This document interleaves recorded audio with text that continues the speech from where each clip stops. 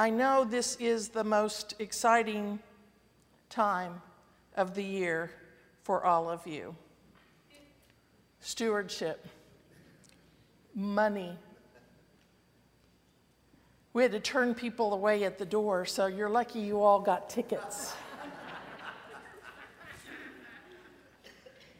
You know, you always hear that you should never talk about three things with people. You should never talk about money, you should never talk about religion, and you should never talk about politics. Well, I'm not going to talk about politics today. But you know, if you can't talk about these things at church, where can you talk about them at? So, I'm going to talk about money today. I mentioned in the Mirror this month that I've been rereading this book. It's called The Soul of Money. It's not a religious book, although I believe the writer is very much religious, but she's not a theologian. She's actually a fundraiser, and she's an activist. And she has written a lot of wonderful things in this book, and I'm going to use a lot of it over the next few weeks. It's time that we talk about money, not just how and why you should pledge, but really talk about what money means to us, down deep in our soul. It's easy to say that Jesus told us to give to Caesar what's Caesar's and give to God what's God, but nothing was clearly said about how you determine that. Sure, we were taught to bring a tithe, a tenth of all that we have. But then again, how do we really interpret that? There are loads of books on how to preach stewardship sermons, but no matter how you do it, it's just all comes down to the same thing, and that's money. And what does that money mean? So I began reading this book, and I thought, wow, this is important stuff, how our very soul is tied to money. And so I decided that I would share it with you this month. Lynne Twist, the writer of this book, is introduced to a community deep in the Amazon rainforest who have for thousands of years existed, but they have never, ever dealt with money. They are a community called, I hope I'm saying it right, a Kuar. They built dwellings, they raised families, they ate meals, they existed very comfortably as a community without using any sort of money. Reciprocity was their currency. Everyone shared. Everyone took care of each other. When they needed a home, they all helped build it. If one killed a wild boar, they all feasted. If someone was injured or ill, they all cared for them. Currency as we know it wasn't needed. No one had more than the next. In the 70s, however, missionaries entered into their community. And soon after that, within another decade or so, the rainforest became very desired. People wanted to strip the land for the trees. They wanted the plants. They wanted to do various entertainment things in the rainforest. And this community became frightened and became unknowing of how to respond.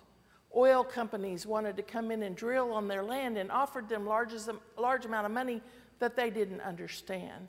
And so the elders and the leaders of this community brought in Lynne and a couple of other people to ask them to help them figure this out. And so one of the things they did was to send a young, skilled Kuar man who was a warrior to America to learn about money and trade. But before he could come, he had to learn English, and then he had to learn about money. And that was one of the hardest things to learn. Chumpy began to see how it is in America that virtually everything in our lives, every choice we make, from the food we eat, the clothes we wear, the houses we live in, the schools we attend, the work we do, the future we dream about, whether we marry or not, whether we have children or not, how you're physically cared for with insurance and medical, and even matters of love influence everything because of money. Money is at the root of all of that. It didn't take Chumpy long to see that he and his people now had this relationship with money, and that money had not only meaning, but had power. If they wanted to save the rainforest, they needed to understand that power and how money was valued by people. They needed to use the power of money clearly and consistently to serve their highest goal, which was to protect the rainforest and manage its resources to support a sustainable future for this community. That story very quickly jumped out at me. We find ourselves in the middle of this community that we call church. And we want to think that money really shouldn't determine what we do. Wouldn't it be great if it didn't? But it does. We should want to take care of people, and we should want to love people, and we should want to minister to people, and it should be pretty simple, but it's not. This building requires money to keep it standing. We have to pay utilities so we can have air conditioning and heat and water. You pay the staff so that we can live. And as much as we would like to believe that money has nothing to do with it, you and I both know it has a lot to do with church. Money is a big part of our soul. And I know that sounds kind of counterintuitive, but what we believe really is how we show it with money. Remember the passage in Matthew, where your treasure is, there your heart will be also. Money's not a product of nature. Money doesn't grow on trees. Pennies don't rain down from heaven. Money is an invention, a distinctly human invention. We made it up, we manufacture it. It's a whole industry in itself. My oldest brother during college worked for the Federal Reserve, and his only job every day was to bundle money to be burned every night. To prepare these bags for money to just be destroyed, because money had to be taken out of circulation when they put new money in. Money was invented to facilitate the sharing and the exchange of goods and services among individuals and groups of people. We've gotten to a place in our world where rather than relating to money as a tool we created and control, instead we come to relate to money as if it is a fact of nature, a force to be reckoned with. And we need to get to a point that we understand money has only the power that we assign to it. And right now, we've assigned a lot of power to it. So how do we take all of this knowledge of money and bring it into this place? A big part of our role here in this community is the same as it was for that Acura community. To recognize that the power of money and use that power to clearly and consistently serve our highest goal. And what is our highest goal? Being Christ in the world. Being Christ every day, every minute, every step we take. As I read this 2 Timothy passage, I'm reminded that we are entrusted with much. This faith that has been passed down from generation to generation to generation. This table that has been prepared for churches all around the world.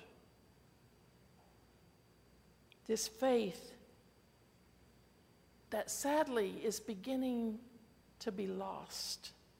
Fewer and fewer people are seeking that close relationship with God that sustains and fulfills.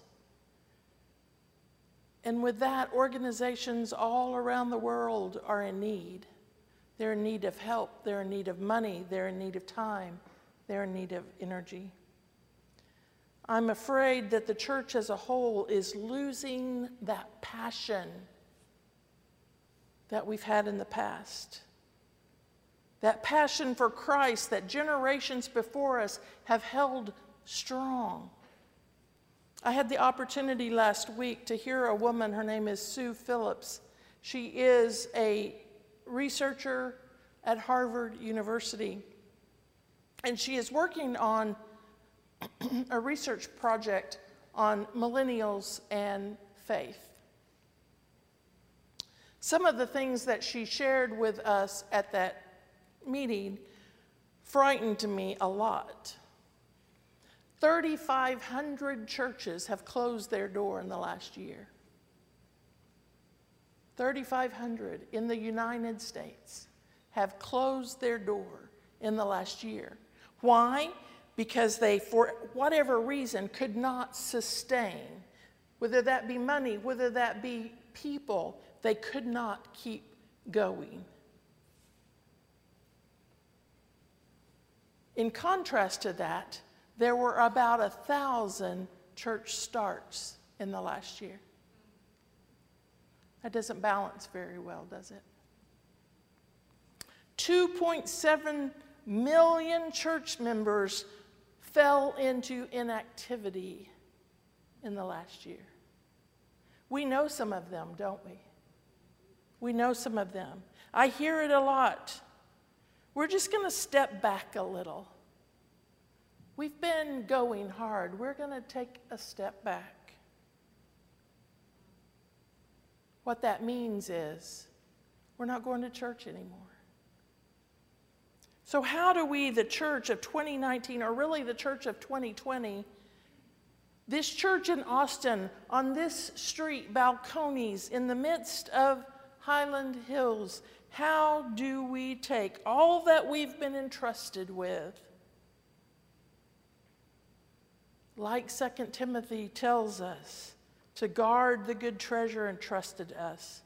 How do we take this faith that we embrace and this God that we worship and this church that we love and the money we've been entrusted with and our very souls, how do we, with all the passion we can muster, how do we step into 2020 and be the church that God called us to be?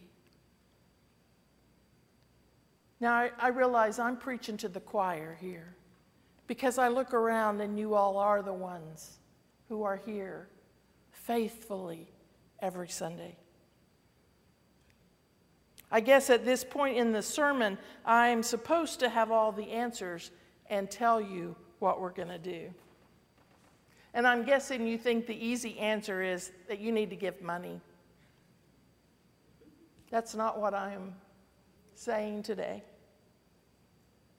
I wish it was that easy. But the answer is that each one of us must search our hearts and must spend some time in our relationship with God, figuring out what that treasure is in our life and how we are going to use that treasure that's been entrusted to us.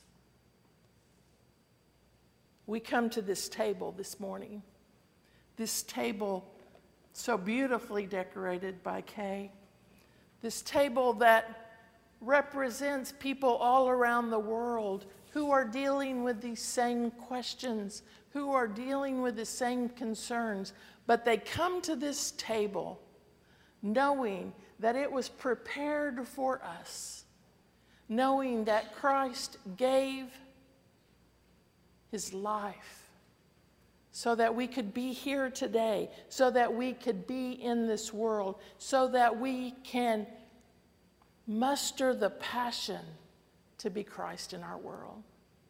And so we come to the table today remembering all of the people in the world gathering together, but also coming to individually receive that gift that Christ gave us and to remember the importance of that gift.